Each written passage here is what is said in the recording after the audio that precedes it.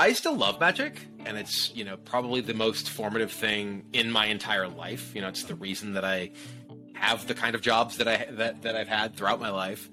I feel like it was a mistake for Wizards to upend as much history and tradition as they had with the Pro Tour and kind of try to reinvent the wheel, essentially. The Magic Pro Tour was the longest ongoing competitive gaming circuit that I'm aware of ever. In sort of the esports-ish gaming world, Magic was kind of the first real pro gaming scene that had a level of legitimacy. And I feel like the desire to become esports or whatever and shift over to being a more broadcast focused product, and rebrand things to Mythic Championships or whatever, I feel like was just an error. People didn't care that much about watching the best players play. People cared about watching the best players play, but they cared more about the chance of playing against them or seeing their friends play against them. The aspirational part of it, there will be. Ellie's not happy about the Pro Tour, apparently. She's Welcome to Humans of Magic. My guest this week is none other than Brian Kibler. Brian is a Magic Hall of Famer, pro gamer, game designer, and broadcaster. Needless to say, this is one of the biggest names I've had in the podcast, and you'll have to forgive me.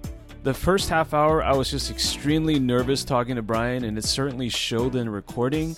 It gets a little bit better later on. Nerves aside, I had a great conversation with Brian. Certainly a Magic celebrity in every sense of the word.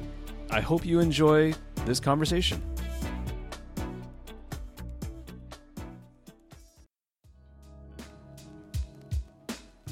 Thank you for tuning in to the audio version of Humans of Magic. This project is a labor of love, and I do it on a part-time basis. I wanted to let you know about all the ways that you can support the project. Number 1, tell a friend. If you like the content, please pass it on and let others know about the pod. I'm always looking for new listeners. Number 2, subscribe to the Humans of Magic YouTube channel. The video version of the podcast is the best one because you can see my guests. You can see all their fun expressions, and it's awesome. Go to humansofmagic.com and find all my social links there, including YouTube. That's humansofmagic.com. Last but not least, I have a Humans of Magic Patreon at patreon.com/humansofmagic. Totally optional, but your direct support goes a super long way. Patrons will have access to my exclusive Discord chat and will have the ability to suggest future guests. If you like the sound of that, head on over to patreon.com/humansofmagic. Once again, thank you for being a fan and thanks for listening. Let's get to this week's episode. All right, Brian, how are you doing today? I'm doing well. Just coming off a pretty long stream, but I love doing that, so still feeling pretty energized. I think I saw your tweet. You were doing some fun stuff on your Hearthstone stream, right? You made some big things happen. Yeah.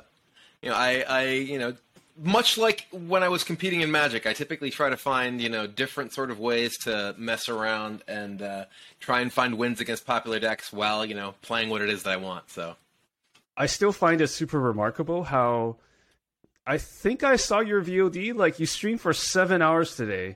And I know you said you don't look at concurrent viewer counts, but I was looking at it while you were live. And you had 1,700 or 1,800 viewers towards the end. Is that just every day in the life of Brian streaming now, or what? No, that's actually a pretty good number for me these days. The viewership on Twitch is a weird thing. Because, especially someone like me who primarily streams, a game or a couple of different games, a lot of sort of your viewership is going to go with sort of the ebbs and flows of the popularity of the game or game mode that you're playing. A few years ago, I would average 3,000 or 4,000 viewers. But with sort of the decline in popularity of just Hearthstone generally on Twitch, pretty much everyone streaming Constructed Hearthstone has seen like pretty similar, levels of drop off in viewership. But I still love to do it, and today was a good day. So there's definitely ebbs and flows with the game. So what happened with Hearthstone to make it? Because you mentioned having 3,000 viewers a while back. Like, what happened? The game itself, or the formats you play, or what was it? Or what is it? There's a number of factors, and obviously none of these can really be super deterministic, like my knowledge of what the actual factors are. But my theory is the viewership of specifically Constructed Hearthstone on Twitch has dropped for a few reasons. One, it's just an older game now. It had huge spikes in viewership early on, where it was like this hot thing. Tons of people were into it because it was new and exciting, and then kind of had more peaks when like really like popular thematic sets came out, like Knights of the Frozen Throne. Lots of people really into the Lich King and stuff, so you had another sort of bump there. But over time, as people like aren't really playing it as much because they're moving on to other games, whether it's other card games or like things like Overwatch 2 or Valorant, both of which are pretty hot right now. Or just, they've just moved on to watching other game modes of Hearthstone. Like Hearthstone Battlegrounds has kind of cannibalized both, I think, viewership of Hearthstone Constructed, as well as a lot of the popular streamers of like, other Hearthstone game modes. So you have sort of this shift in viewership coming from a bunch of different directions. And I think also notably, their esports program is on YouTube rather than Twitch now. And you can actually see like kind of a direct correlation in the overall Hearthstone Constructed viewership since they made that shift. And with no like big, exciting like tentpole championship type events, I think you have like fewer kind of casual viewers who tune in to kind of get the sense of things before those big events. That all adds up. That all matters. Yeah, for sure. And this might be like I might be starting off with quite a controversial question here, but how firm or convicted are you in terms of staying on with Hearthstone? Because I know you've done like you branched off into other types of streams recently as well. Like, is Hearthstone just like a mainstay for you because you've done it for a decade, or how do you feel about that? So there's a couple factors. One, the majority of my at least current viewership on both Twitch and on YouTube are interested in watching me play Hearthstone, right? Like if I stream, say, Magic, I get fewer viewers than if I stream Hearthstone. If I upload Magic videos to my YouTube channel, I get fewer viewers on those than if I'm uploading Hearthstone. And it's not like I know that there are some people who are like, I hate this game that I stream, but it's the thing that people want to watch me stream, so I keep streaming it. That's not the situation I'm in at all, right? I still very much enjoy the game. And every now and then I'm like, I want to take some time off and play other stuff, and I do that. When I like really am feeling burnt out, whether it's a particular metagame I don't like or just there's something else I'm really excited about, I will sort of make time to play other things, stream other things.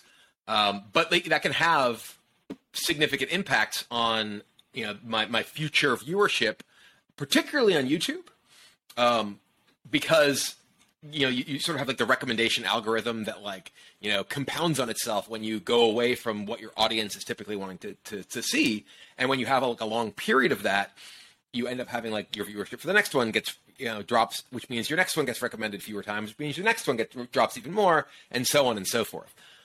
So I still very much enjoy playing and streaming Hearthstone, but I don't really feel like I said, I don't really think I'm stuck, but it's not like something that I'm like, okay, I'm trying to get away from it.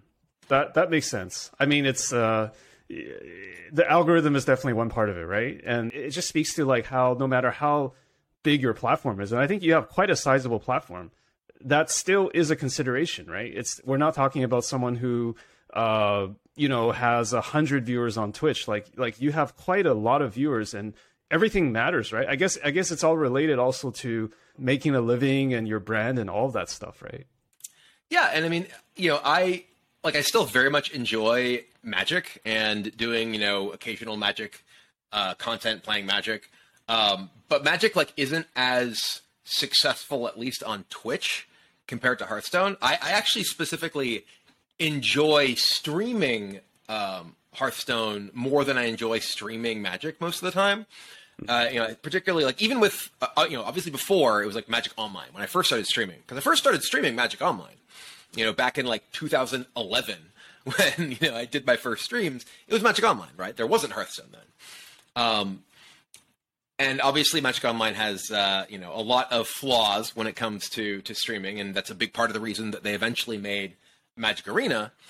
But I still think that for me and my mentality approaching games, I generally enjoy streaming Hearthstone more than I enjoy streaming Magic, in part because I still have some of the like competitive brain wiring from my days competing in Magic.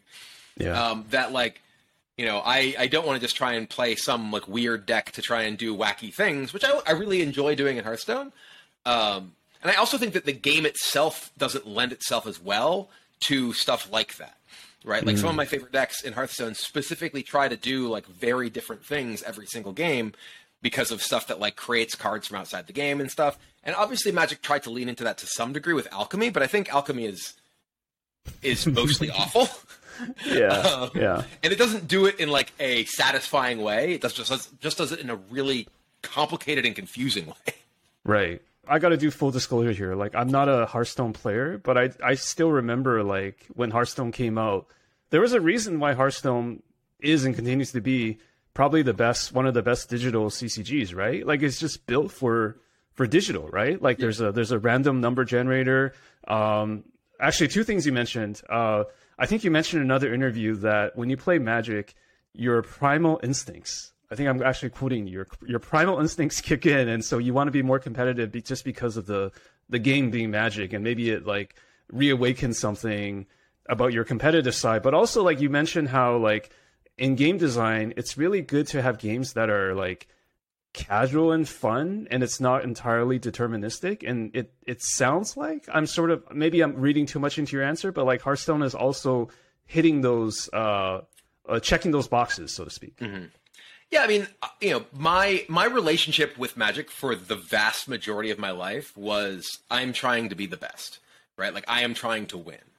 And, like, regardless of the fact that I'm now, 7 years removed from when I was last competing regularly, basically when I started streaming full-time, there's still that part of my brain that's like, yeah, this is what you tried to do from, like, age of 15 onward, right? So it's difficult to turn off, at least when I'm playing the game. And like I find the like at least digitally, with like what's available on like Arena and such, like trying to build those wacky decks less compelling, like I said, than I do in something like Hearthstone. I think part of that being the sort of competitive brainworms or whatever that I'm infested with since I was a child. But I also think from the perspective of, as you mentioned, being designed specifically for digital, Hearthstone has a big advantage there, in that like every card was always designed for digital, right? Like obviously Magic is trying to do this with Alchemy, as I mentioned, not a big fan, but like even outside of what they're trying to do with that, you still have to come from the baseline that every single card was designed to be a paper card. And, like the elements of the game that aren't necessarily designed digitally, like even just like lands being in play. Right, like lands in Magic take a bunch of like space on the board, right? Obviously, like in Arena, they like try and stack them in certain ways, but that can get confusing when they're stacked in certain ways. And like, you're like, oh, I didn't realize you had that creature land or whatever there. Just it adds to the complexity that a game like Hearthstone has a resource system that's divorced from actual cards, has more simplicity that like doesn't take up screen real estate, and can just kind of do its own thing. There's also just the fact that the nature of the interaction system in Magic means that you're like, because even though there's like my turn and then your turn, like with instants and things like that and blocking, you always have to pay attention on your opponent's turn. And one of the things that makes like a game like Hearthstone so great for streaming is that you kind of can take your opponent's turn off and just talk to the chat, right? Like you don't have to make decisions when it's not your turn. You can't make decisions when it's not your turn. There's no decisions to make. So it's almost the perfect streaming game in the sense that like you can talk through what you're doing and take time to like talk to people, which doesn't necessarily detract from your ability to play the game, which if you're trying to win in Magic, it absolutely does, because there's things that you need to do at all points of every turn, potentially. So having said all that, though, how do you feel about your recent forays into EDH Commander? Because like, if Magic has this thing of like activating your competitive instincts, how does it feel to actually play Commander EDH? Because at least when I'm watching as a spectator, like some of the videos you've been on, it feels like you're able to shut that part of your brain off, right? So how do you feel about that? Yeah, and you know, some of that is like the way that I approach like Commander broadly, and you know, like how I build my decks in Commander is specifically to like not make my decks as powerful as I possibly could, because like I've called Commander deck building to be kind of like game design, right? And it's game design in the sense that rather than, you know, I'm trying to build a deck that is looking to win each of the games that I play, I'm trying to build a deck that creates an experience for everyone who's involved in the game, right? So the way that I build my Commander decks is that I try to make them do like a wider variety of things. Kind of like I was talking about, one of the things that is appealing to me about Hearthstone is that, you know, you have like this greater variance in gameplay because of random stuff. I'm not necessarily playing random things in my Commander decks, but the fact that they're 100-card singleton decks means that they will play out more differently on a regular basis. And I have some sort of philosophical things that I do during my deck building process to kind of try to emphasize that. Like, none of the decks that I play in Commander have basically any form of tutoring, because I would rather draw more different cards and have my games be different than, you know, have like just a bunch of tutors in every deck, and I'm like, I'm going to go look for this, I'm going to go look for this, and the games just play out the same way, right? Like, I think that I want to build my decks to have a wider variety of gameplay experiences and then play the games to win the games, right? Because that part of my brain of like, you know, hey, I'm trying to win is still there, right?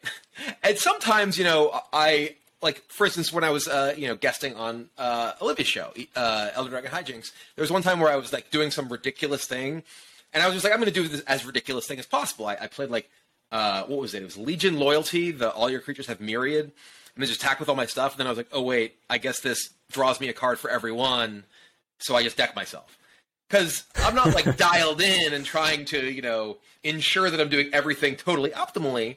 But I'm still like, you know, my goal is still, hey, I'm going to do this powerful thing and try and win the game. It's just not in quite the same level. It's more like the mentality I have to, like, practicing for a tournament than playing in the tournament. In either case, I'm still trying to win, but there's just a level of focus that's different, right? So you're actually approaching Commander kind of like as almost like a designer. Like you're it's like, or you're creating constraints for yourself up front so that without the tutors, without certain things in the deck, so that it doesn't actually get to a point where you become a hyper-focused, lean, mean killing machine. Or at least that's how I interpret your answer. Yeah, I mean, like, I want my decks to do cool stuff, right? But I want them to do different cool stuff. And in many cases, I specifically build my decks in such a way that they, you know, have certain, like, limitations. Like, for instance, I was actually inspired by someone who I played against at the Command Fest in Orlando to make a Chulane deck, but it's a Chulane deck that has Karuga as the companion. So, like, Chulane, you know, it's a super, super powerful commander, but specifically you want to play a bunch of cheap creatures to, like, keep triggering the Chulane's ability. But I'm like, well, what if I can't do that? Because all of my cards have to cost at least 3. So, the deck can still do ridiculous things because Chulane is ridiculously powerful, but it's, like, in my mind, more interesting to, like, you know, make it with this sort of drawback, this limitation, so that, like, it's more of a challenge both in terms of deck building and in terms of gameplay. And I still play the deck to, like, try and do these ridiculous things and win, but it's just harder because I presented myself with, like, you know, an additional hurdle in deck building. Are you playing Commander mostly for entertainment, to challenge yourself, or something else? So the biggest thing that draws me to Commander is it's a way that I can play Magic with anyone, right? Like, as someone who has played Magic competitively for most of my life, it isn't fun for me to play Magic with most people if I'm just playing, like, Constructed or I'm playing Draft or whatever. Like, it's not, you know, it's not like a challenge. I mean, not to sound like you know, like an arrogant jerk or something, but, like, for me to, like, show up to the local F&M is not something that's really, like, ever been something I'm super interested in doing, right? Like, because it's just not that interesting. It's not that fun because, like, you know, we're just playing on very different levels. And with Commander, like, I can just play a game with anyone, right? And it can still be fun. It can still be something that, like, you know, me and, you know, someone who literally just started playing Magic a month ago and, you know, like, whatever range of skill levels you can have can still all, like, sit down and have a good time, because it's not just like, hey, my goal is to beat you, to show that I'm better than you. That's not the point, right? The point of Commander, at least in my mind, you know, it's a social experience. It's an opportunity to get together with friends and to enjoy this experience that you are both passionate about. And like I said, I still try and win the games that I play, right? But it's a very different kind of thing than, like, hey, I have my standard deck that I built and tuned to try and win, and, you know, you have yours, and it's just like we're going head to head. You know, like, it is a much more sort of forgiving experience for, like, players of lower skill level or low experience level, because it's not just like 1v1. The number of games I play where, like, I'm basically arch enemy, right? People gang up on me because, you know, either because of my deck or because I'm just me or whatever. Yeah. And those games are really satisfying to win too, right? Like, so it's just a matter of, like, giving me a way to enjoy Magic in a context that I haven't been able to since I was, like, 13, right? Like, since I was literally a kid playing with my friends in, like, middle school, because, like, after the point that I started playing competitively, it wasn't fun to play with my friends from middle school or my friends from home or whatever, for the most part, right? Like, sure, I do, like, cube drafts or, like, the occasional, like, you know, draft at home or whatever, but it's just, like, it's a very, very different sort of experience. And what I love most of all about Magic is, like, the deck building and, like, the you know, challenge of, like, figuring stuff out.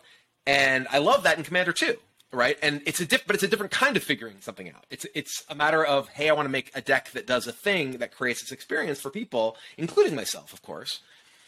And oftentimes giving myself, like, these restrictions and things. And that's still, like, this compelling challenge for myself, but now one that I can also, like, include, you know, a wide range of other people in, rather than, like, you know, aiming to just take it to be, like, absolutely cutthroat at the highest level of competition. Is it the multiplayer aspect of Commander that allows that sort of fun to happen, or I think there's two elements to it. One is the fact that it's multiplayer, right? The fact that it is multiplayer means that there's like kind of fundamental fail safes of, like, you know, if a player is, like, clearly getting ahead, then it's like, hey, you just kind of team up and try and stop that player from winning the game. And there's also just the fact that it isn't fundamentally, like, a competitive thing in the same way, right? Obviously, there are people who do play, like, CEDH, and, you know, I think that there's a lot to be said for that, because one of the biggest challenges in Commander, of course, is people kind of being on the same wavelength as far as the kind of game they're looking to have. And one of the things that I think that is great about CEDH is, like, what, you know, the level is, you know, whatever you can do that's legal in the game, right? Whereas, you know, a lot of times you sit down at a table with someone and you're like, oh, this is my deck. It's power level whatever, which is all mostly nonsense. And it's like someone, like, sits down and, like, you know, infinite combo kills the table on, like, turn 4. It's like, great, we all had a wonderful time, you know? But when you're playing CDH, you know that's what you're in for. So, you know, I think that, like, the fact that because it is so, like, because of the multiplayer element, and because, like, as long as you have people who are generally kind of on the same wavelength as far as sort of the experience they're looking to have, you know, it's not nearly as cutthroat. It's not nearly as, like, you know, punishing to someone who has a weaker deck or is less experienced or whatever. They can still feel like they're participating in the game and get to do cool stuff that they're doing, even if they lose, right? It's more about the experience than about winning. Whereas, obviously, competing in tournaments, it's like, yeah, my goal is to win. I'm curious how long you've been exposed to Commander EDH, because, like, looking into the history of EDH, like, it was actually started a very long time ago with Sheldon Menery and people popularizing it. Is that something you ever experienced while you were, like, in the Pro Tours, or, like, back in the day, even though you were mostly a competitive player, or is it a more recent phenomenon for you? So, I don't know if the dogs are super loud right now, but I can hear them, but I think it adds to the atmosphere. Just, as long as they're okay. Do you need to take care of them? Oh, they're fine. They're just okay. barking a lot. They're just literally crying for attention, or what? But yeah, I mean, I was exposed to, you know, EDH Commander, whatever, like way back when. And it was funny because when I first went to go like actually start building a Commander deck, I had like a stack of cards that I had pulled years ago. They're like, oh, I'm gonna build an EDH deck. I never did. I never got around to it. And part of it was just like I couldn't decide like the sort of thing I wanted to play, and like then it was just like hard to really bring myself to like make something that wasn't just trying to be the most powerful thing possible. And then that sounded boring. It sounded like it was, you know, kind of against the spirit of what everyone was doing anyway. So I just stopped, right? But I like literally like 10 plus years ago, I had like this stack of cards that was like various foil versions of like, you know, stuff that seemed powerful then, whatever, or seemed cool. The deck that I was like putting together was like a Progenitus deck, just because I wanted to play all the ridiculous, powerful, big things in every color. And this was obviously before there were like a lot of the modern type Commander things there were, because there weren't Commander products yet. But like there was, you know, like I couldn't really bring myself to actually put something together because it just didn't seem that interesting to me compared to like actually just building decks for tournaments while I was still competing. So what changed? The funny thing is, the first time I ever played Commander, I got a text message from Josh Lee Kwai, you know, from Command Zone Game Nights. That was just, hey, do you want to come play Magic with Post Malone? And I was like, you know what? Sure, that sounds fun. And, you know, I ended up going, you know, out to this house in like the Hollywood Hills that Posty was renting, and, you know, playing Commander with a bunch of people. Like, I didn't have my own decks. I borrowed decks. The very first game of Commander that I played was with Jacob Hawk from Cobra Kai and Sholo, who plays Miguel in Cobra Kai, and their buddy, whose name I constantly forget. But but I borrowed one of Jacob's decks, and it was like an Atla Palani deck. And I ended up like using Hate Mirage to make a token copy of an Agent of Treachery and then repeatedly populating it. And I was just like, oh, this is great. You know, I was just like taking everyone's things. And I'm like, oh boy, this is awesome. And yeah, that was, you know, I played like one more game that night with Posty and some other folks, and, you know, was basically hooked at that point. And I think it was a big part of it was far enough away from me having, you know, been competitive that like those sort of things, even though I was like, yeah, I'm just looking to do this really gross thing of literally stealing everyone's stuff. It was still the sort of thing where it was like, oh, okay, you know, just this cool social environment, hanging out with these people and playing Magic. This can actually be fun for me again. What was it actually like though to play with the Cobra Kai folks and with Post Malone in the moment? It was fun, you know, and it was one of the funny things was, you know, like they were excited to meet me, which was this kind of weird surreal thing. Cause like, wow, you're in the Hall of Fame. And I'm just like, yes. And you're on TV and have like, you know, various like, you know, platinum records or whatever.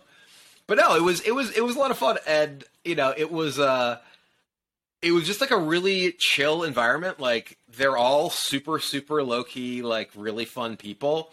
You know, tons of people have heard all about like, you know, what a like huge Magic fan that Posty is at this point. But like, not only that, he's just like an unbelievably gracious person, you know, like you know, like is super excited to play Magic and also just a super, super nice guy. You know, like he like would, you know, I saw him like give out his phone number to like a half dozen people who were hanging out that night, and just like, you know, he was just like happy to take pictures with people, happy to just like chill and whatever. And, you know, similarly with the Cobra Kai guys, with, you know, Jacob and Sholo, like they were both just like super excited to get a chance to hang out with all these people and play Magic and everything. And it's funny because like, I think people have these ideas of what like the lives of celebrities are like. And frankly, I've had people, you know, have that same kind of mentality about me. About like, you know, oh, it's so strange that you're just like a normal person down to earth. It's like, I'm just a dude who plays games on the internet, right? And it was just an awesome experience to have an opportunity to hang out with people, you know, who are all just really excited to play games and like clearly very, very into Magic.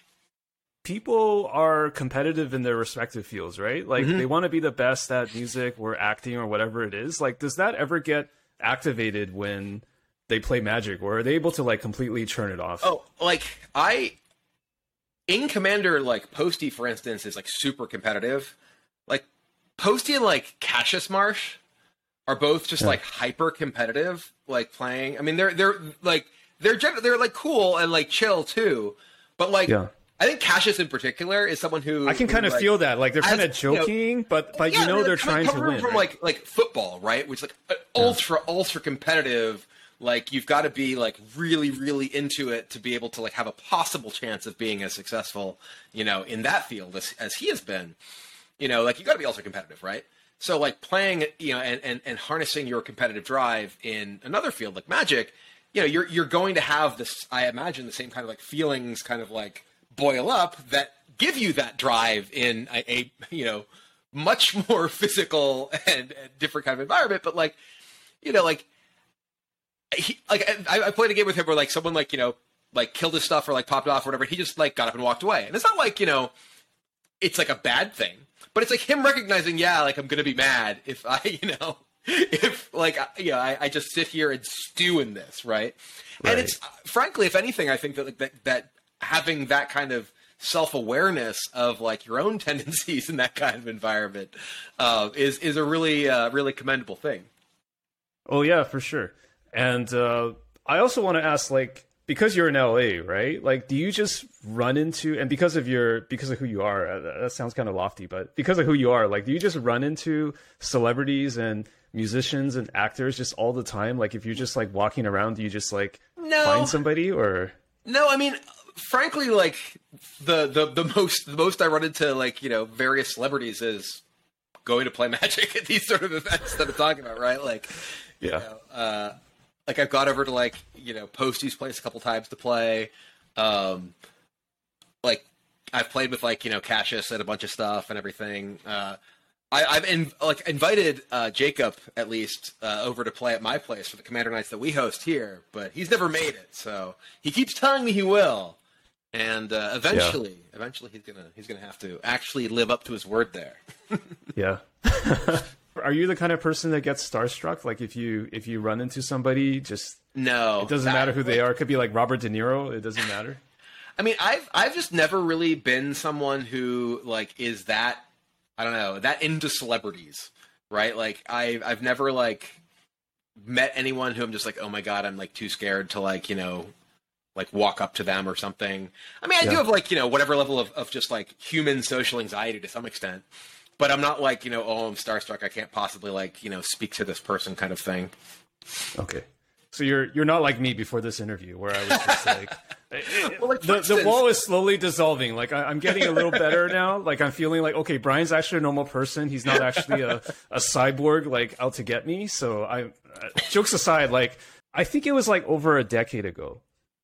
You were actually the first Magic personality that I knew of. I'm not saying that I met you a decade ago, but I was like, back in the day, I still lived in Canada, and I still remember like going to my Magic LGS, and I hope this is not going to embarrass you. Like the very first thing I ever saw that was like had a Magic personality on it was like that playmat of yours. Like someone had the playmat in the LGS where you were like, you know the iconic Kibler playmat, and I think it was autographed. Is it like printed autograph, or did you hand autograph every one of those? Anyone that's signed was just hand signed by me. Yeah, and unless someone like made like a stamp of my autograph or something and counterfeited them, I don't know, but. And I remember it was a dude. It was a guy that had your playmat, and I was just like, this guy on the playmat must be so famous that somebody wants to get a Brian Kibler. I mean, I found out later it was Brian Kibler because I don't think it had your name on it, but it had your likeness. And I just asked the guy, like, who is that? Like, why do you have this playmat of like a pinup, like with lounging on like a couch? Yeah, like is that still available? That playmat is it still like a hot seller? They've been like sold out of stock or whatever for many years. I've thought about making a new version, with the new look.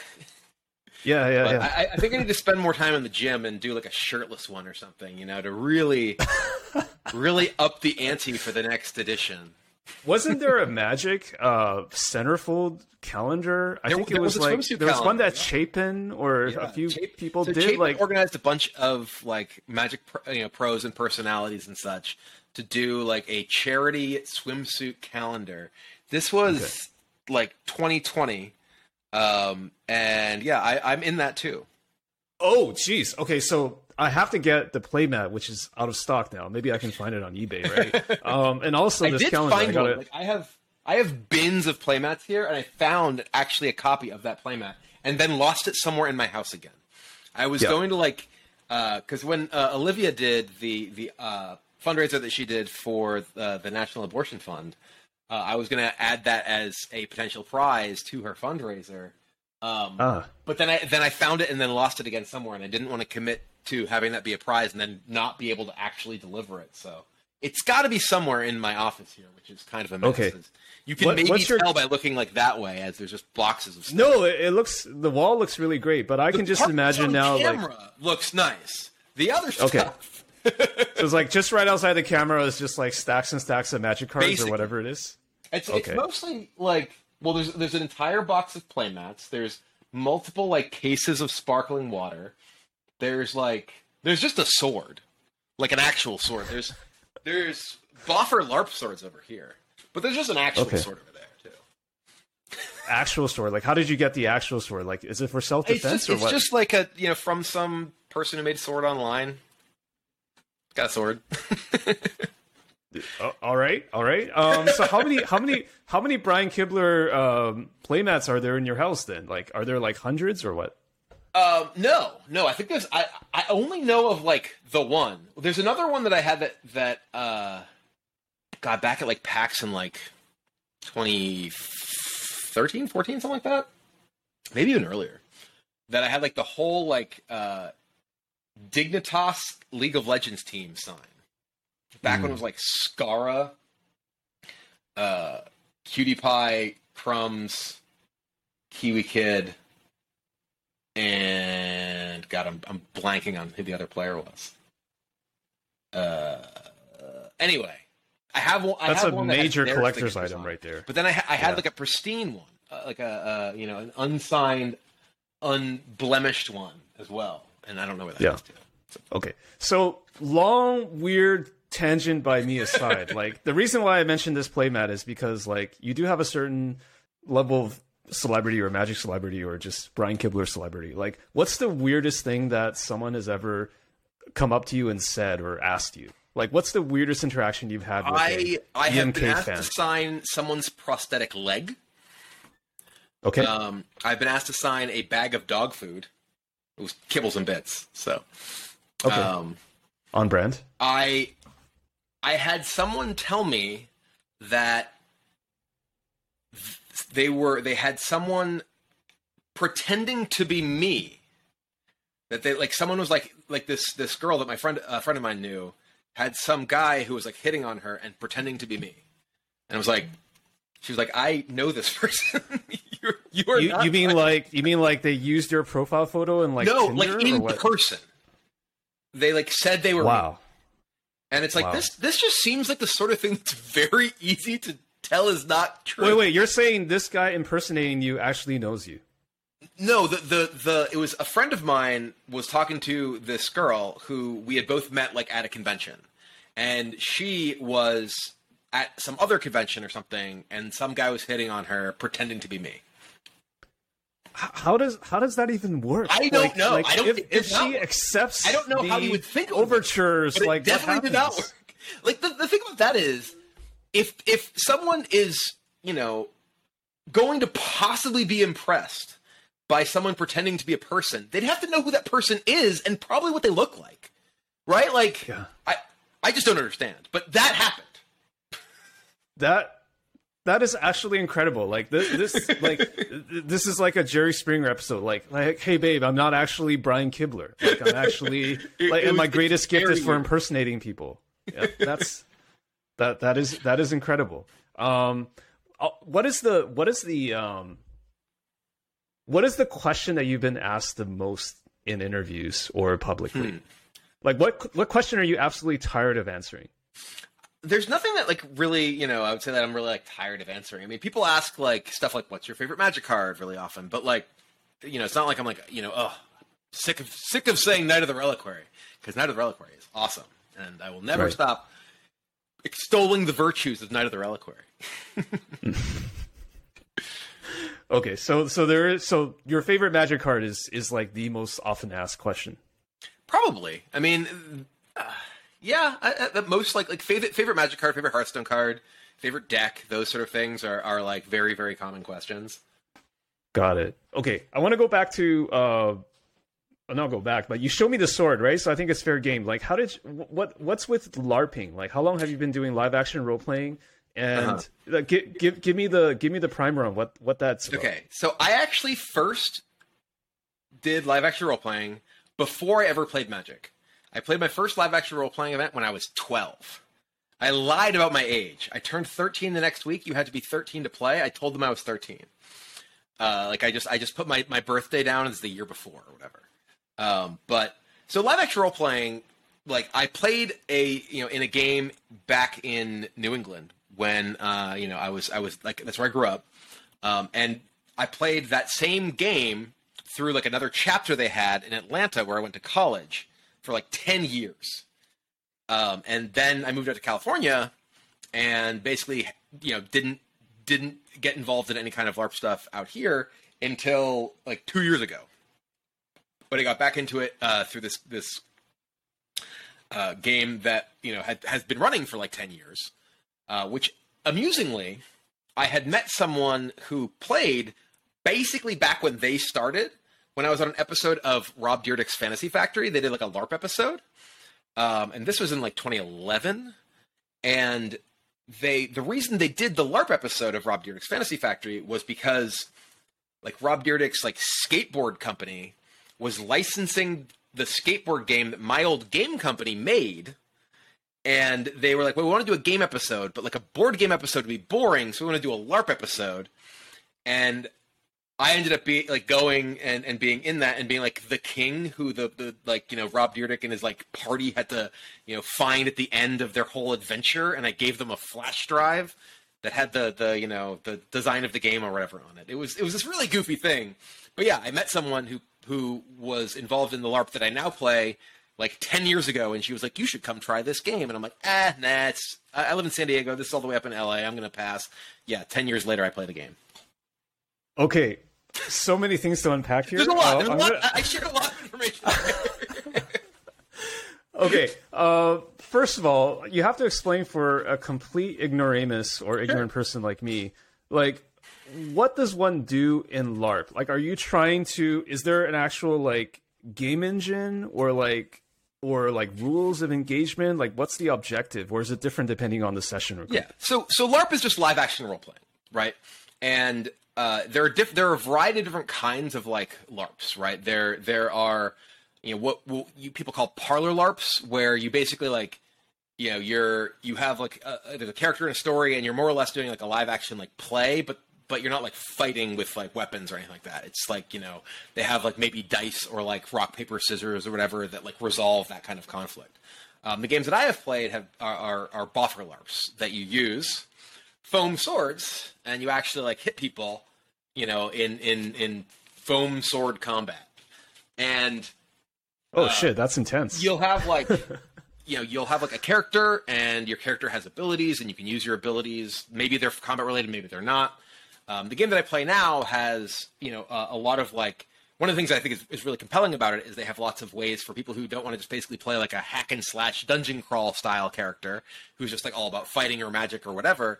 There's lots of like crafting stuff and like political stuff and all this other sorts of ways that you can participate in and influence the world, especially if you're just like not a particularly physically apt person, right? You can still feel like you can be a part of this world and enjoy it.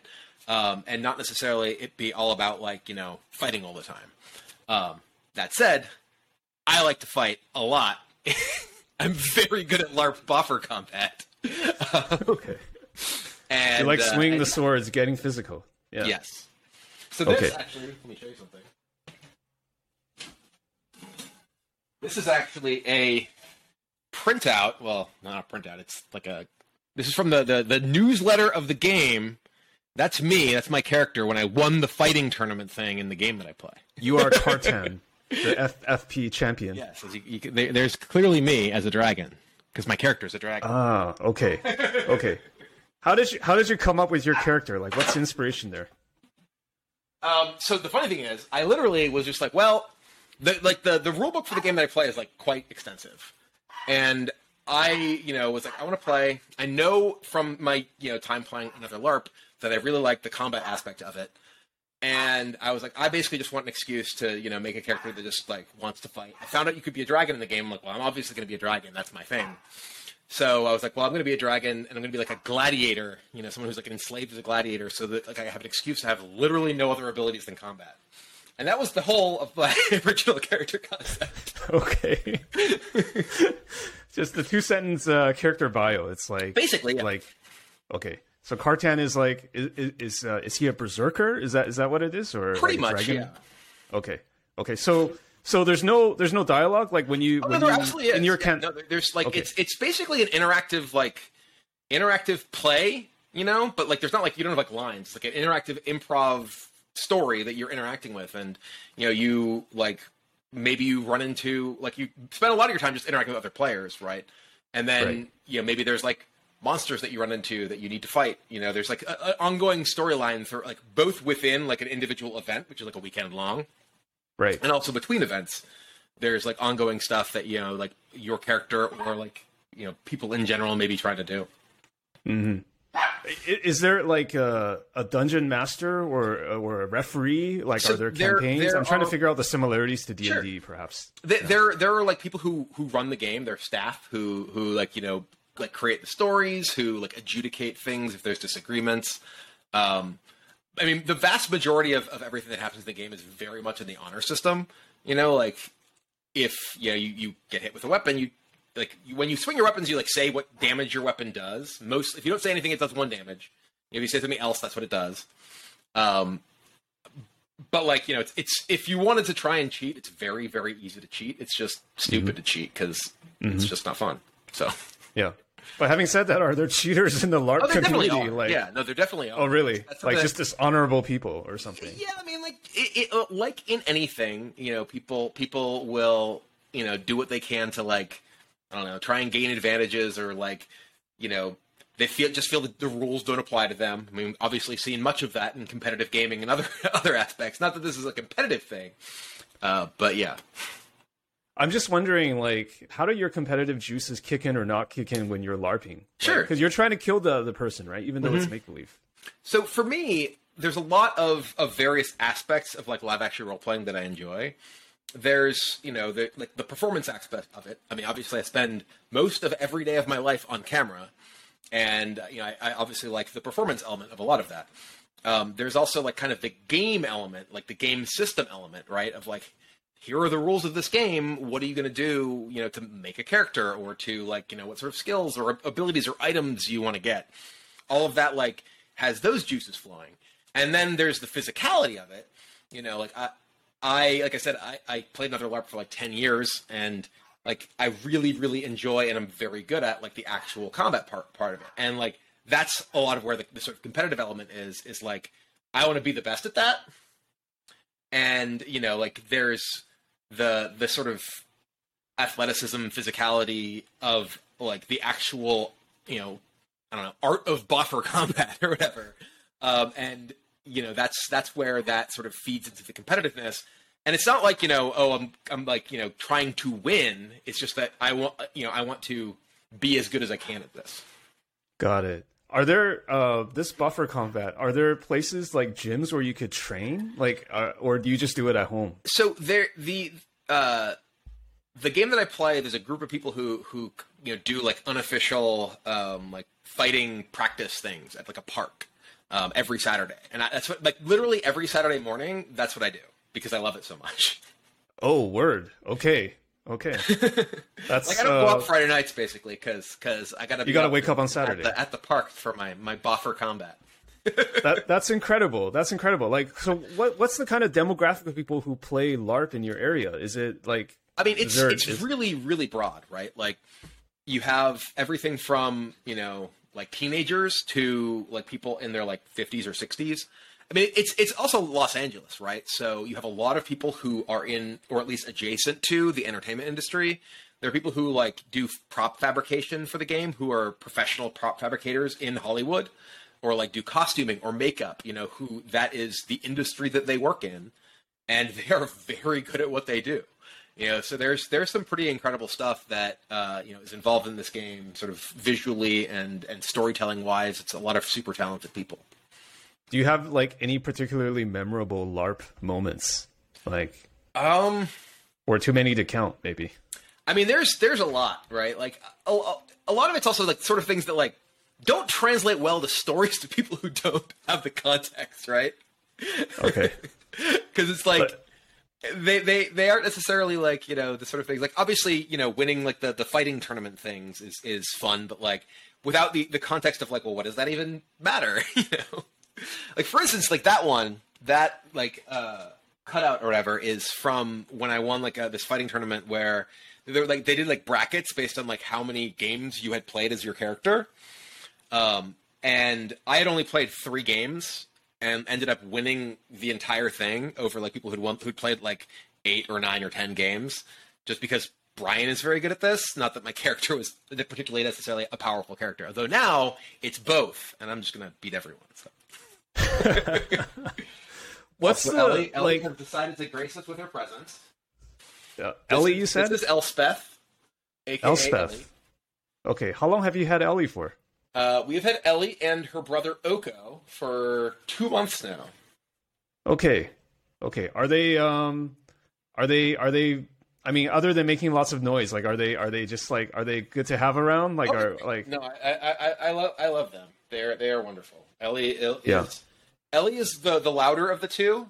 She is the guardian. That's thus Elspeth. You know, so she was the one that was barking.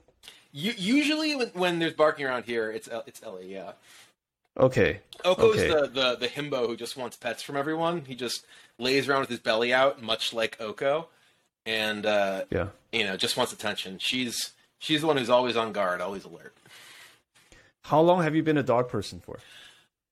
I've loved animals like my whole life. There's actually like a long period where, you know, I like wanted to, you know, like get a dog when I was like either like right out of college or whatever, but just didn't like make sense because I was traveling so much for Magic. But, you know, since that's not really a thing that is, you know, part of my life anymore, at least in the same way. It's not like, you know, I'm traveling every weekend for a tournament like I was back in like, you know, 2012 or whatever. You know, it's just nice to have the little fellows around. Absolutely. I just recently became a pet owner. I'm more on the cat side, but I've never had any pets my whole life. I thought it was just too much work. And then I think it was like 2 years ago, my wife just said, we're going to get a cat. And then now I'm just madly in love with, I think our cats are like scratching the door. The good thing is that they don't bark. So it's easier for recordings, but I just can't imagine like life without cats now. Like I've become, like I go to business school part-time, and basically my classmates now know me as like James the Catman, because like whenever there's a call, like a Zoom call or something, my cats are always like, today they are not, but they're usually crawling around and like trying to draw attention. I feel like they're like little dogs. I think maybe it's because the way we raised them, like we really pampered them. So it's like they're really starving for attention, which is not the stereotypical cat. But anyways, that's a big tangent. I know you're more of a dog person, right? Less of a cat person. So I actually, when I grew up, like my brother wanted to get a dog, and I think like kind of as a contrarian, I was like, well, I want to get a cat. You know, kind of how sibling relationships can be. And then, you know, we got a dog and a cat, and I like the dog more. So just stuck with the dog. I learned that I liked dogs better. But in light of everything you told me today, like for example, you know, EDH Commander and things like that, like how would you describe your current relationship with Magic?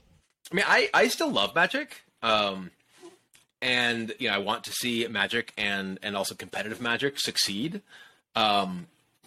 I am not interested in having the kind of relationship that I had with Magic, you know, 10 years ago, where it was my life, you know? But like when the Pro Tours, you know, come back next year or whatever is my understanding is they're going to, you know, start doing those. because I'm in the Hall of Fame, I'm invited to one of them a year. So I'm very likely going to compete in, the event, like at least one event a year that I'm automatically qualified for. And I won't be like treating it like a job like I did again 10 years ago or whatever, but I'm going to try and win. But yeah, I mean, I really, really love Magic, and it's, probably the most formative thing in my entire life. It's the reason that I have the kind of jobs that I've had throughout my life. It's obviously changed a lot over the years, but, I'm still happily involved in it, at least just in a different way. How do you feel about the new Pro Tour system? I don't really know that much about it at this point. That's a common answer. Really, given us tons of information. Just like there will be. Is that Elspeth again? Ellie's not happy about the Pro Tour. Apparently, she's voicing dissent right there. Yeah. But no, I mean, there isn't like. I feel like it was a mistake for Wizards to upend as much history and tradition as they had with the Pro Tour and kind of try to reinvent the wheel, essentially. The Magic Pro Tour was the longest ongoing competitive gaming circuit that I'm aware of ever. With the exception of I don't know, probably chess or whatever, but in sort of the esports-ish gaming world, Magic was kind of the first real pro gaming scene that had a level of legitimacy. And I feel the desire to become esports or whatever and shift over to being a more broadcast focused product, and rebrand things to Mythic Championships or whatever, I feel was just an error. Because I feel if you wanted to do something like the Pro League on top of the Pro Tour, have this additional level of competition or something, that's one thing, right? But completely doing away with, as many years of tradition and as many years of history as you had, I think, just ended up really undermining the legitimacy that a lot of people viewed the competitive circuit to have. And I think that it was great for the people who were able to take advantage of the sheer amount of money they threw at stuff like MPL over the time they did. But I think it clearly missed the mark on what people cared about as far as what competitive Magic is. Because I think that what people care about are the sense of legitimacy, the sense that hey, I'm doing something that is part of this bigger system that matters. It has this historical precedent. It has this rich history. And even if it wasn't something that was you're going to become rich and famous off of, it was something that you could at least justify the amount of time and money that you spent practicing and preparing for these sort of events. And I was certainly a very vocal person about how that latter part at least wasn't true, as they kept sort of expanding and doing more and more Grand Prix and having players feel the need to travel to all of these in order to stay competitive in the Pro Player and World Championship races and things. And ultimately, that was why I stopped competing. Was I was just sick of feeling like I had to always be playing and stuff, and not just that, but always traveling to things. And if it weren't going to a tournament every other weekend, I might have just kept playing, right? If it wasn't the need to constantly be traveling to all these events and competing. People didn't care that much about watching the best players play. People cared about watching the best players play, but they cared more about the chance of playing against them or seeing their friends play against them. The aspirational part of it, not the awe of it, right? Because one of the things that differentiates Magic from, say, League of Legends or shooters or basketball or whatever, right? The average person watching the best person in the world play doesn't even know why they're that good, right? You can watch the best basketball players in the world play, and you don't even have to understand really the rules of basketball, and you're holy shit, that was incredible. right? Like you just see people doing these crazy things. You watch like a shooter and you see someone make like a crazy shot. All of this is like very easily grokkable by the average person just watching, and especially someone who has like a reasonable amount of knowledge about the game. You have to be incredibly tuned in to have any idea like what makes like a John Finkel so great at Magic, or Apollo so great at Magic.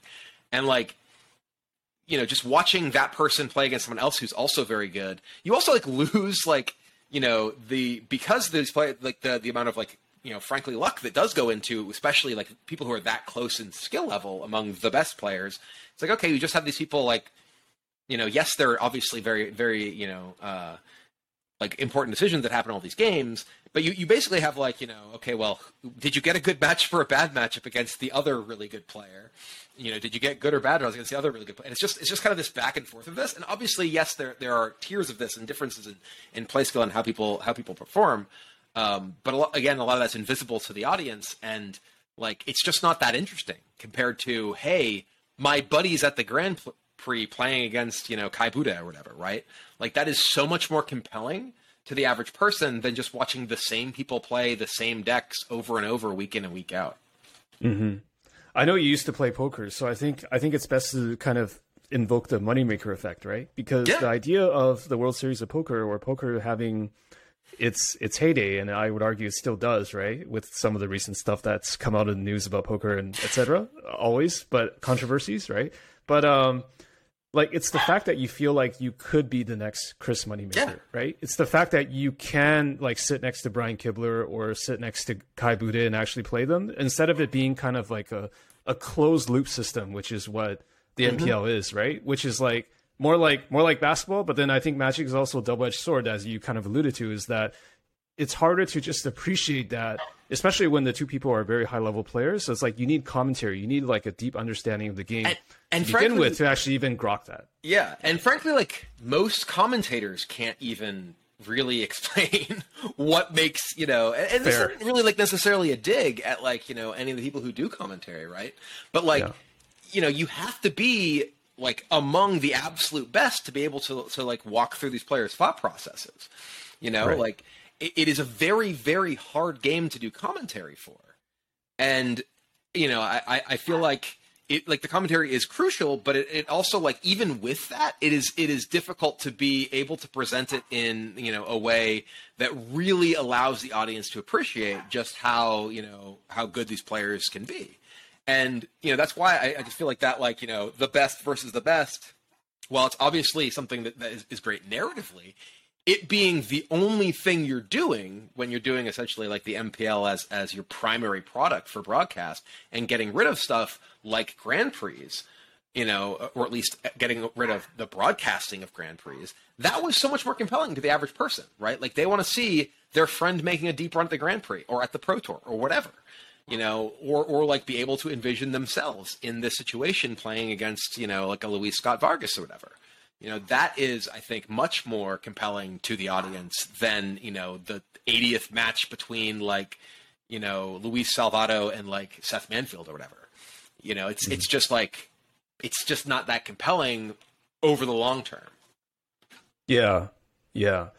So do you feel that competitive play or organized play in Magic is going the right step in the legitimate direction? I think that the move away from MPL and the move back toward doing, qualifiers into Pro Tours is the right direction to go. I think that they had the system more or less right before. And, I think that there's obvious ways things can be improved, et cetera, et cetera. But I think that, we have seen that people don't want, stuff like the MPL. And we saw the same thing in Hearthstone, right? It's not like it's specifically something that is, a condition of like Magic. It's more like, like the idea of going to like a broadcast first product rather than a participation first product was something that both of those games did at basically the same time. My understanding is that there was like crossover between people who went between the two different companies. So there was like cross-pollination of ideas, which unsurprisingly led to both, both games doing very similar things with their organized play and making the same mistakes, frankly. It feels like things have kind of gone in from one extreme to the other. So my understanding of the new Pro Tour system is that there's not really going to be all that much coverage, or at least so far, I haven't seen like PTQs being broadcast, right? Or maybe regionals or higher level events will be. But like, how do you feel about that though? I mean, I feel like it's weird because it is expensive to do quality broadcast of live events, right? Like, and it doesn't necessarily make sense for these sort of third parties to do it. It only makes sense if it is viewed by, like Wizards or by, the whatever organizer for like these large scale things, to do them, right? Like, because, especially at like large convention centers, like the amount that it costs just for internet, like particularly internet that can actually do that level of bandwidth for streaming is like way more than like most people reasonably comprehend when they talk about like, why don't they just have coverage, right? And, but I do think that like having stuff like your Pro Tour level events, your regional championship level events, having coverage for those, I think is a very valuable thing to making people feel like playing the game matters, right? Like, and maybe, Wizards has made sort of the decision with the success of Commander, without any sort of live events over, the course of like quarantine, COVID and such. They're like, well, we're selling more product than ever. So we're not spending, all this money on, the marketing expense of the Pro Tour and of Grand Prix and coverage and things like that.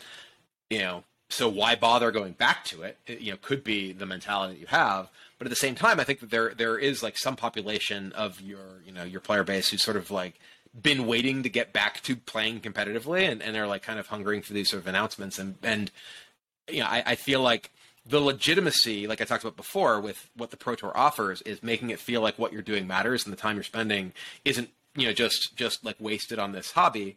And particularly given just how expensive Magic is too, right? It's not just time, it's money. And, there being something which is like, this is the goal, right? And the goal doesn't have to be that, I am competing in the World Championship. The goal can just be like, I'm getting a feature match on camera at a big tournament. And that makes me, feel like all this time was worth it, right? Like, that's the goal I will have, is to just like, be recognized, be noticed, be seen in the community. And, that's totally understandable. We basically live in like an attention economy. So getting any of that attention, is something that people feel like legitimized by.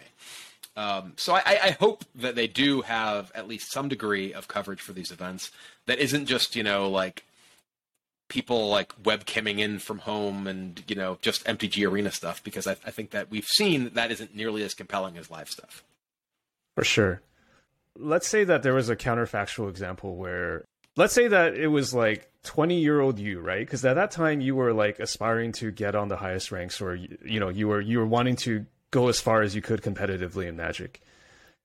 If 20-year-old Brian were like teleported into the present world, let's just say that, right? Mm-hmm. Like, how would someone who's like ultra competitive or has those aspirations, like how should they look at Magic? Is Magic even worth quote unquote doing in your opinion? I don't know. Someone like that. Honestly, I don't know if the like competitive offerings that Magic has now would be something that I would be willing to spend anything close to like the time that I spent when, I was that age. Like, certainly like right now, no, because there aren't like, the kind of tournaments, the level of competition that existed then. I am hopeful that when they do like relaunch, the Pro Tour, as they've said, like early next year, that we will see, that like level of competition and that feeling of legitimacy to spending that time to be competitive in Magic mattering again and feeling like it's worth it. I mean, we do have like the World Championship coming up at Magic 30, right? The funny thing is, I know so little about that, right? Like it feels so strange that like, I have no idea who's qualified for the World Championship. It's in 2 weeks. Right. And it's not to say that like I'm someone who is like super dialed into the Magic competitive scene, but it's strange to me that like I haven't even heard anything about it other than it's happening. I don't know what formats it is. I don't know who's playing. Like it is bizarre to me that I follow every Magic social media account and I haven't seen promotion of this. right? Like, and some of this is the actual like OP systems, and some of it is just like those kind of choices, right? Like, what are the priorities? Are you spending your social media resources promoting all the new secret layers, but not this? So, like some of it is that, like, back when, in 2000 or whatever, when I was 20, which is so strange, but back then, like there were so many different like Magic websites, and like there was like the Sideboard magazine, there was all this stuff, and obviously this is a pre-social media age, so it is like very different because you just have less sort of things immediately thrown in your attention. You do have to go seek these things out, but it felt like there was more ability to see stuff about this than there is now, to a certain extent, or at least there are more places that seemed to care. It's certainly pretty demoralizing as someone who wants to care about competitive Magic, that like all of the major like retailers and websites that used to focus largely on competitive play in terms of articles and videos and things like that just don't anymore. Like Star City, Channel Fireball, like used to have like basically like an arms race for like the like top players for getting strategy articles and videos and things like that. And now like you just have more Commander videos forever, right? Not that there's anything like wrong with that, but like I think it's a combination of factors of like the specific decisions made with things like the MPL. Obviously, COVID was huge in terms of the impact that it had on Magic competitive play, which historically has been focused in paper play, and had like they kind of shifted some amount of focus to MTG Arena, particularly through MPL and like the Mythic Invitationals or whatever. But they hadn't fully pivoted to digital in any way, and then kind of had to immediately, and didn't really have like the structure to get that quite figured out immediately. But that also obviously had the impact of, well, no one's buying cards to play in tournaments, so you don't have like the value of writing a strategy article, as a third party retailer like a Star City or whatever. Why pay for a strategy article when no one's going to buy a deck to play in a tournament, right? And that hasn't changed even since like stuff has opened up, after sort of the at least major elements of like COVID quarantine have largely lifted, but there just still aren't like big tournaments that people are like really bothering to, put decks together and play in, other than, the like stuff on Magic Arena or whatever. And that's like, well, you're not selling anyone cards as a third party retailer for that. So do you think Magic is too entrenched in the way that it's going for there to like have any major significant like 180 changes? Because you're kind of touching on like the fact that there were some missteps along the way. I think it's sort of like universally agreed upon, and kind of understanding that Wizards and Magic is a kind of big machine. It's very hard to like make a course correction. So I'm wondering, like, is it just going to keep going down the path of what it's doing now, which is like catering to more like non-competitive, a more non-competitive demographic, or do you think there's actually a way that we could fork it so that it could, like, all parties could be satisfied? So I think it's actually correct for Magic to focus more on less competitive players, because there's more of them, right? Like making stuff for people who are playing Commander, making stuff for just playing like kitchen table type Magic is frankly probably the position that Magic should have taken more of for a longer time, right? Like competitive Magic kind of was the shining star of like Magic broadly for a very long time, like at least in terms of the attention that it got, even when that wasn't necessarily justified by like who actually bought cards, like you sold far more cards to like people who were just putting together like their sliver deck than were playing in like, a tournament or whatever. So, I think that some of that was just kind of a natural correction that was ultimately going to happen, but was obviously hurried along by the various missteps made by Magic Organized Play alongside, everything shutting down with COVID. I am hopeful that, with the relaunch of the Pro Tour, William Jensen being the person who's like, the director of those programs now is something that makes me feel a lot better about it, because he's obviously someone who has a lot of experience on the player side. and a lot of insight into what people do care about as competitive players, and not just sort of like someone who is coming from, like a marketing perspective, who's like, hey, we want to, rebrand this and make it something, that is, I don't know, punchier or whatever with the Mythic Championship. It's like, what? I honestly think that renaming was one of the worst parts about the whole thing, because you just have so many years of history of the Pro Tour. And then you're just like, we're just going to call this the Mythic Championship. It's like, is that because your deck has to be all Mythic rares? I don't understand. Mythic's a cool word. Give me my legitimacy. That really is the biggest thing. I thought Ellie was objecting to the naming of the Mythic Championship. So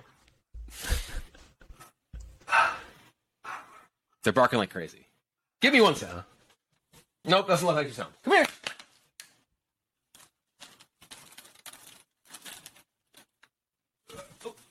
I'm trying to give you a treat and pick you up.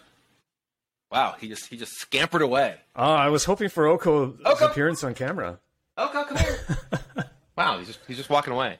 It's very unlike him to not want pets, to not want. Oh, really? It must be my voice. It's like, he is the really deterring him. I think what's really interesting is that you have said in the past that when you worked on a game like Versus System, it was almost like the opposite of casual. Like it was entirely skill based, and like the person who was better would win like all the time. And you actually said, I think, that's one of the reasons the game didn't work, because it didn't really have that mass appeal. It wasn't like as fun for like a more fun loving or larger crowd. I'm just wondering, in light of that observation, like, do you think Magic has the right balance of casual/fun versus something else today? It's just how you feel about that balance. I do think that the sort of product offerings and direction that Magic is going makes a lot more sense with that greater focus on the ways that people actually do enjoy playing the game, like Commander, rather than just being sort of as focused as they historically have been on competitive play. I think that one of the things that you see often with like game companies that like decide they want to make a card game, right, is you see them hire people who were previously competitive players in other card games, and then they end up with a game that those players want to play.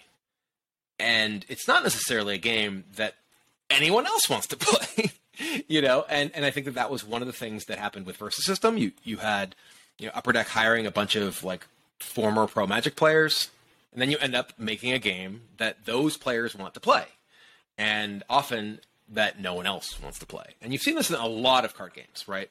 Especially early on when companies are trying to make games that are like competitors to Magic, they're like, well, we're going to make a game that you can't get mana screwed, that doesn't have as much luck, doesn't have as much randomness. It's like, well, that just makes the game less fun, right? Like, a lot of people complain about elements of randomness in games, but the reality is that those elements of randomness are often what make the games both just like generally fun, because there's more elements of surprise. It's not just like, I figured out the math and thus I win, but also like it is a reason for players who might not necessarily be the best players to keep playing, because sometimes they win, right? Like if Magic didn't have a lot of the elements of randomness that it does have, or if Hearthstone didn't have a lot of the elements of randomness that it does have, I don't think either of them would be nearly as successful.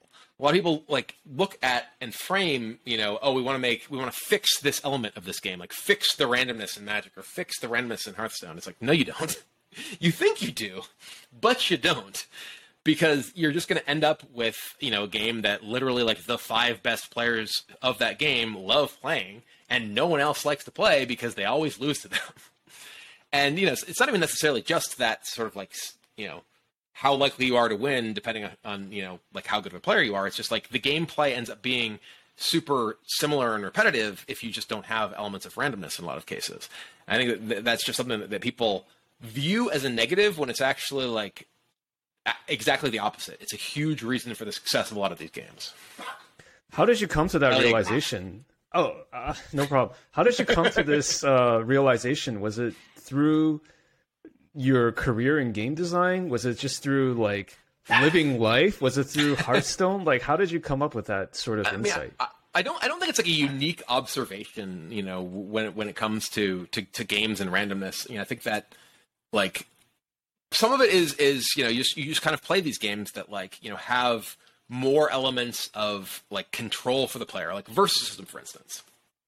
Versus System, that was the first game that I ever worked on, and I worked on it after winning their first like pro circuit tournament, their first pro tour, effectively.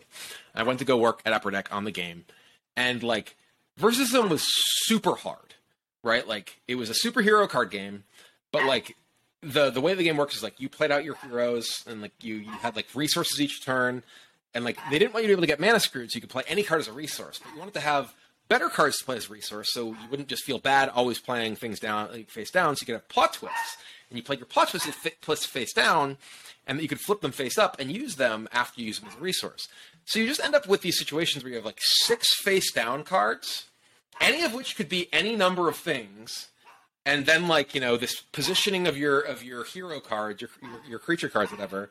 That is all super important because the way that you attack and position them based on like whether they can reinforce and prevent basically trample damage. And it's just like mind crushing, right? The number of permutations of what can possibly happen in any given like combat based on how you position things and what the possible face down things are. And it's like, okay, you got rid of some of the element of randomness by like not being able to be mana screwed, but now you've just like made it so that there's just way too many things to like compute for the average person.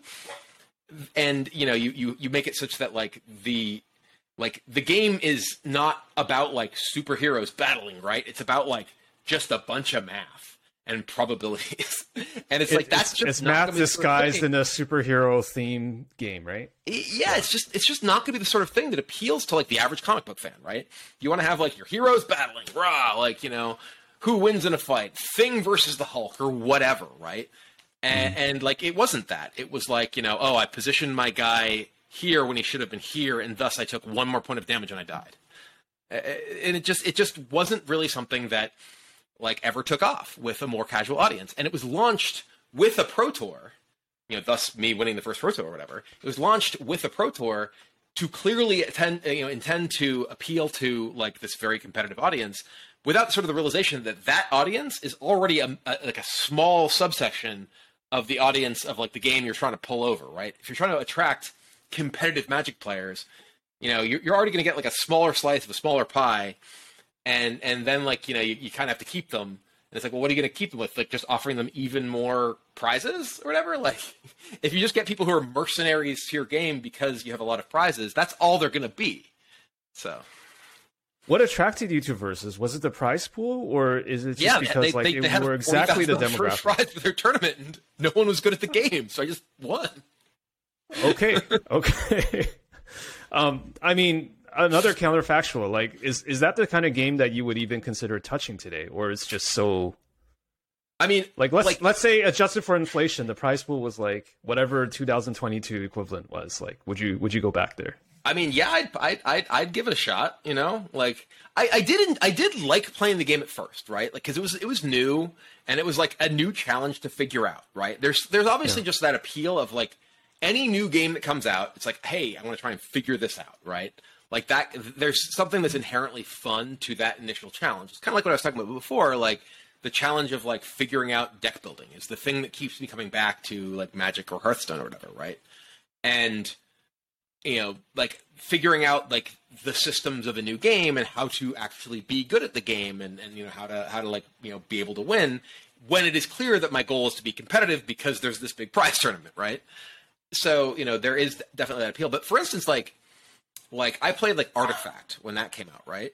And despite the fact that there was like this huge prize pool for Artifact, I was just like, I don't want to play this. This is just like mind-numbingly like overwhelming in terms of just there being too many things going on all the time, and it just wasn't fun to me.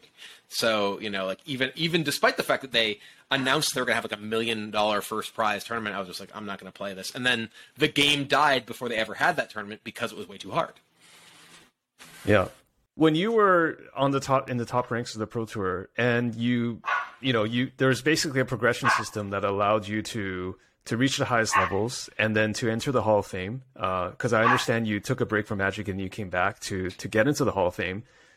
Does such a thing exist now in Magic or games that you're aware of? Like, is there something? Because I feel like Magic was sort of hit this sweet spot where it actually, the legacy of your career actually mattered. Are there any games today that kind of still hit that mark, or is it only about prize pools and like other things now? I mean, I think that there are games that have like the level of like legitimacy just in terms of achievements that it feels like, wow, you know, like that's really impressive. Like for instance, like League of Legends. I'm not good at League of Legends. You know, I like, you know, just don't think that I'll ever be that good at League of Legends. My hands just don't move fast enough or whatever. But like, you know, players who have their sort of careers and like championships and like MVP type awards and things like that. You know, like I don't even know what the prize pools are for like the League of Legends World Championship. It's not about that, right? It's about like, you know, the legitimacy of winning, right? And that's you know, like that I think in a lot of ways is much more motivating than like the money to a lot of people. Like I remember when I was competing in Magic, and there was like the invitational, right? When you had the chance to win and be featured on a card. And I would have much rather won that than a Pro Tour, because it was like this way of just being cemented in the history of the game in a way that, like, you know, yes, obviously it's great to win a Pro Tour and win like $40,000, which was the prize pool, like, you know, back then. But like, you know, to be like immortalized in the game's history kind of thing was just way cooler to me. Even before I'd won a Pro Tour, and even when I was a pro college kid, right? I was just like, yeah, this is way cooler.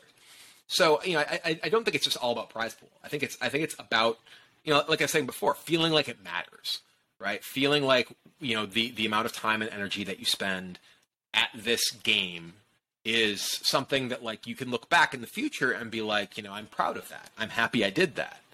You know, like, and you can spend the money, right? The money's going to go away, you know, especially when you're a broke college student and you win a bunch of money for the first time and then you just buy everyone drinks. But so funny story. My first big like tournament success on the Pro Tour, I got third place at Pro Tour Chicago in 2000. I was a college student at the time. And I had like quit my like work study in the theater. I like built sets in the theater as part of my work study. And I was like, this is taking up too much of my time. You know, I need to like spend more time like preparing for these tournaments that I'm playing in. And I got third place in the Pro Tour and I won $15,000. And I deposited the check and my bank account was $15,025. And I kept that like ATM receipt for so long. Yeah. It was like worn out like to pieces in my wallet. I kept it forever, just kind of as this, you know, this acknowledgement of, you know, where I had come from and where this had sort of started. And also just what a crazy person I was for like flying to this tournament in Chicago as a broke college student with $15 in my bank account and no other possible recourse if I did not do well. So, you know, in sports, they say that someone is irrationally confident if they're like the 12th man on an NBA team and they get into the game and they're still shooting every shot as if they're Michael Jordan. Like, where do you think you got your irrational confidence from? I don't know. I just think, I don't even know that it was necessarily like that degree of confidence. I think it was just like, well, this is what I want to do. And I want to spend my time doing this. And it wasn't even necessarily that it was like, I was so sure that it was going to go well. It was just that like, I needed it to, right? I really, really wanted it to. And that tournament was particularly weird because, I mean, there were so many moments in that tournament where I was just like, I am going to draw this card. And I just did, right? Like this almost just like, you know, like Yugi heart of the card, the universal line, the card right? at the top of my deck, kind of nonsense. It's almost what it felt like, right? And you know, like in order to like do well, in order to win any tournament that involves, you know, drawing cards from a deck, you've got to get lucky to some extent, right? But it felt like almost supernatural at some points during that tournament. You know, some serious main character syndrome going on there. Looking back, how do you feel about your Magic career? Like, are you 100% happy with your legacy, or do you have any regrets? I mean, I'm happy with it. You know, I like obviously like would I love to have won more? Sure, but I don't feel like I needed to. I don't feel like I had anything to prove, which wasn't true before I came back and started playing again, right?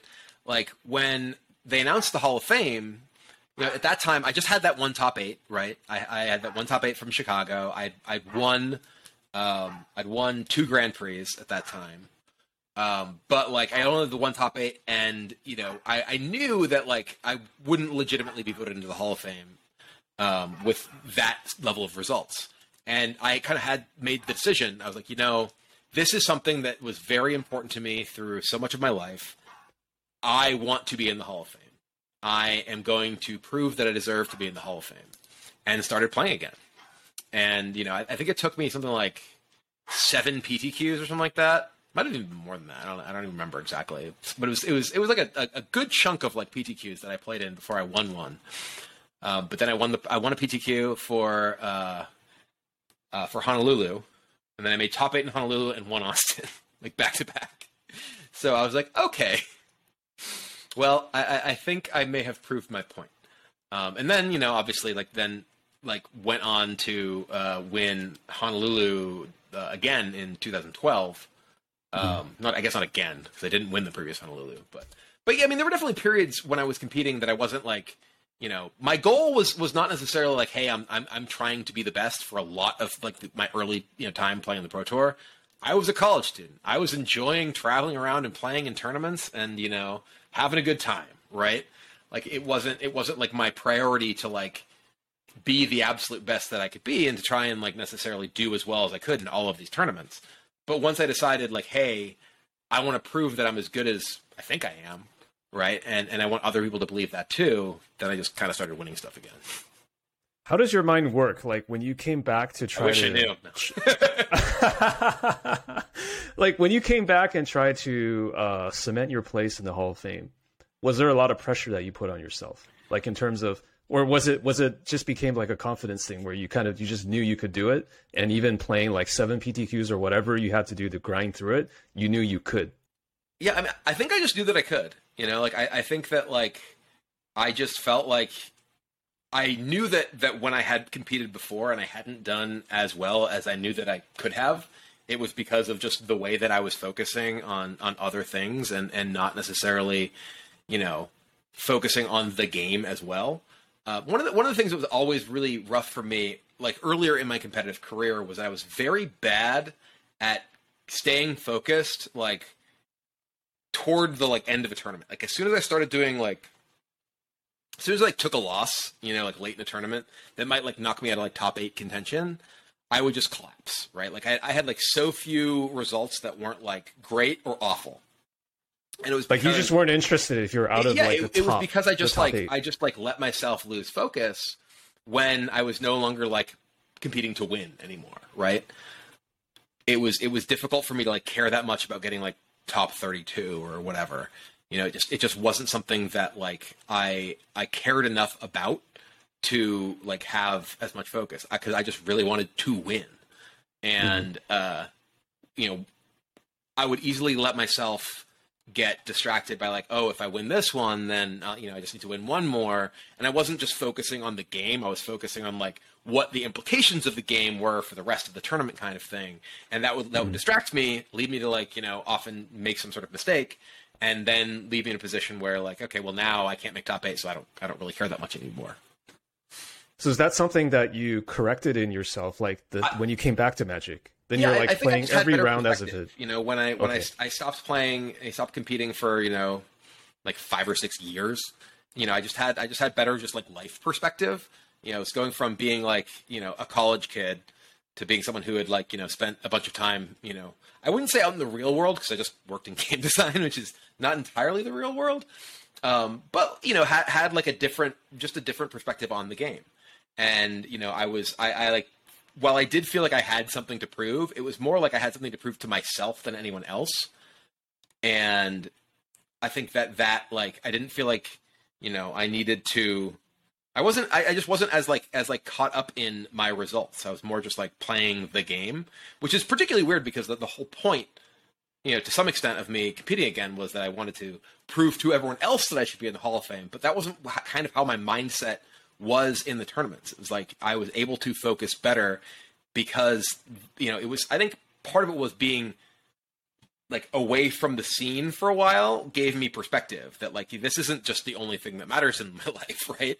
Which it kind of was when I was competing initially, when I was just out of college. Like competing in Magic was kind of the only thing that I knew, the only thing that I'd done. So I didn't have the level of just like life perspective to keep the sort of implications of, whatever game or round or tournament, in mind and be able to keep myself steady through it. What did you say in your Hall of Fame speech? Because I tried my best. I could not find. They didn't have the speech in 2010. I don't remember. I don't know when they started doing Hall of Fame speeches, but it wasn't a thing when I was inducted. Okay, because I do remember reading about the coverage and like you thanked your family, particularly your mom, for like getting you to where you were and all that stuff. I wasn't sure if there was a speech. So. Yeah, they did like a brief interview like after the ceremony, I think, but they didn't do like a speech or anything. That's unfortunate. You need to, for someone like who's so well spoken, they need to have you like do a speech. Like is I don't know. Okay. One last question for you. This is going to be like super random, but I heard this from Reed Duke, so I thought I would just shoot my shot. Sure. Like, what's the story with the college admission letter? What? Oh, you mean the Harvard one? I don't know. Like Reed just said, ask Brian about the college admission letter. Sure. So, when I was a senior in high school, I went to Phillips Academy in Andover. It's like a very prestigious like prep school, whatever. I was a scholarship kid, and but like there was a lot of people there who apply to like all the Ivy Leagues, like Harvard, Yale, etc. So my senior year, I had applied to a number of schools, including Harvard, and I got my my letter, from Harvard, which was a rejection letter, but it was dated April 1st, and I wrote back to Harvard. I sent like a reply to the admissions office that was like, I appreciate. I don't actually have that letter. I don't remember the exact words. But it was basically something that just was, I appreciate your joke in the spirit of April Fool's Day, but you can feel free to send me my actual letter of acceptance at your earliest convenience. And this because there were like so many people at they're very excited about it. Yeah. Because there were so many people like at my school that apply to Harvard, this kind of like became like a folk, kind of like legend among my class, whatever. But they wrote back to me and were like, oh, I actually still have this letter somewhere from them. That was like, the, April 1st has no like folk significance in this office. Like, good luck in your future endeavors, but this has to be, considered like taken seriously or whatever. And I wrote back to them again. And like highlighted the fact that like there was a typo in April 1st. It was like 1 STT. And I was like, I can clearly see that this is just, an attempt to make sure that any applicant who you admit to your university has the utmost attention to detail. And they wrote me back again. That was like, it was just like a handwritten letter that was like, I'm a generalist, typos are part of my style or whatever. But this came up recently because a reporter like tweeted about this story, and the reporter was the sister of one of the guys who lived in my dorm at Andover, and she'd heard the story from him, and I'm like, yeah, that was me. She like, there's some ongoing thing about college admissions, and she was like, I heard the story about this, and I'm like, yes, that story you heard was about me. So how did you decide? So you did get accepted into Harvard? I did not. No. Okay. Yeah, I understand. You ended up going to college in Atlanta. My back and forth April Fool's related messages did not change their mind. That's unfortunate. I don't know. So yeah, Brian, it worked out pretty well for me. So. yeah. I think they did. Brian, thank you so much. You were absolutely lovely. Thank you for taking the time. I'm still a little bit nervous, but thank you for keeping me entertained and honest. Absolutely. My pleasure. Thanks for having me on.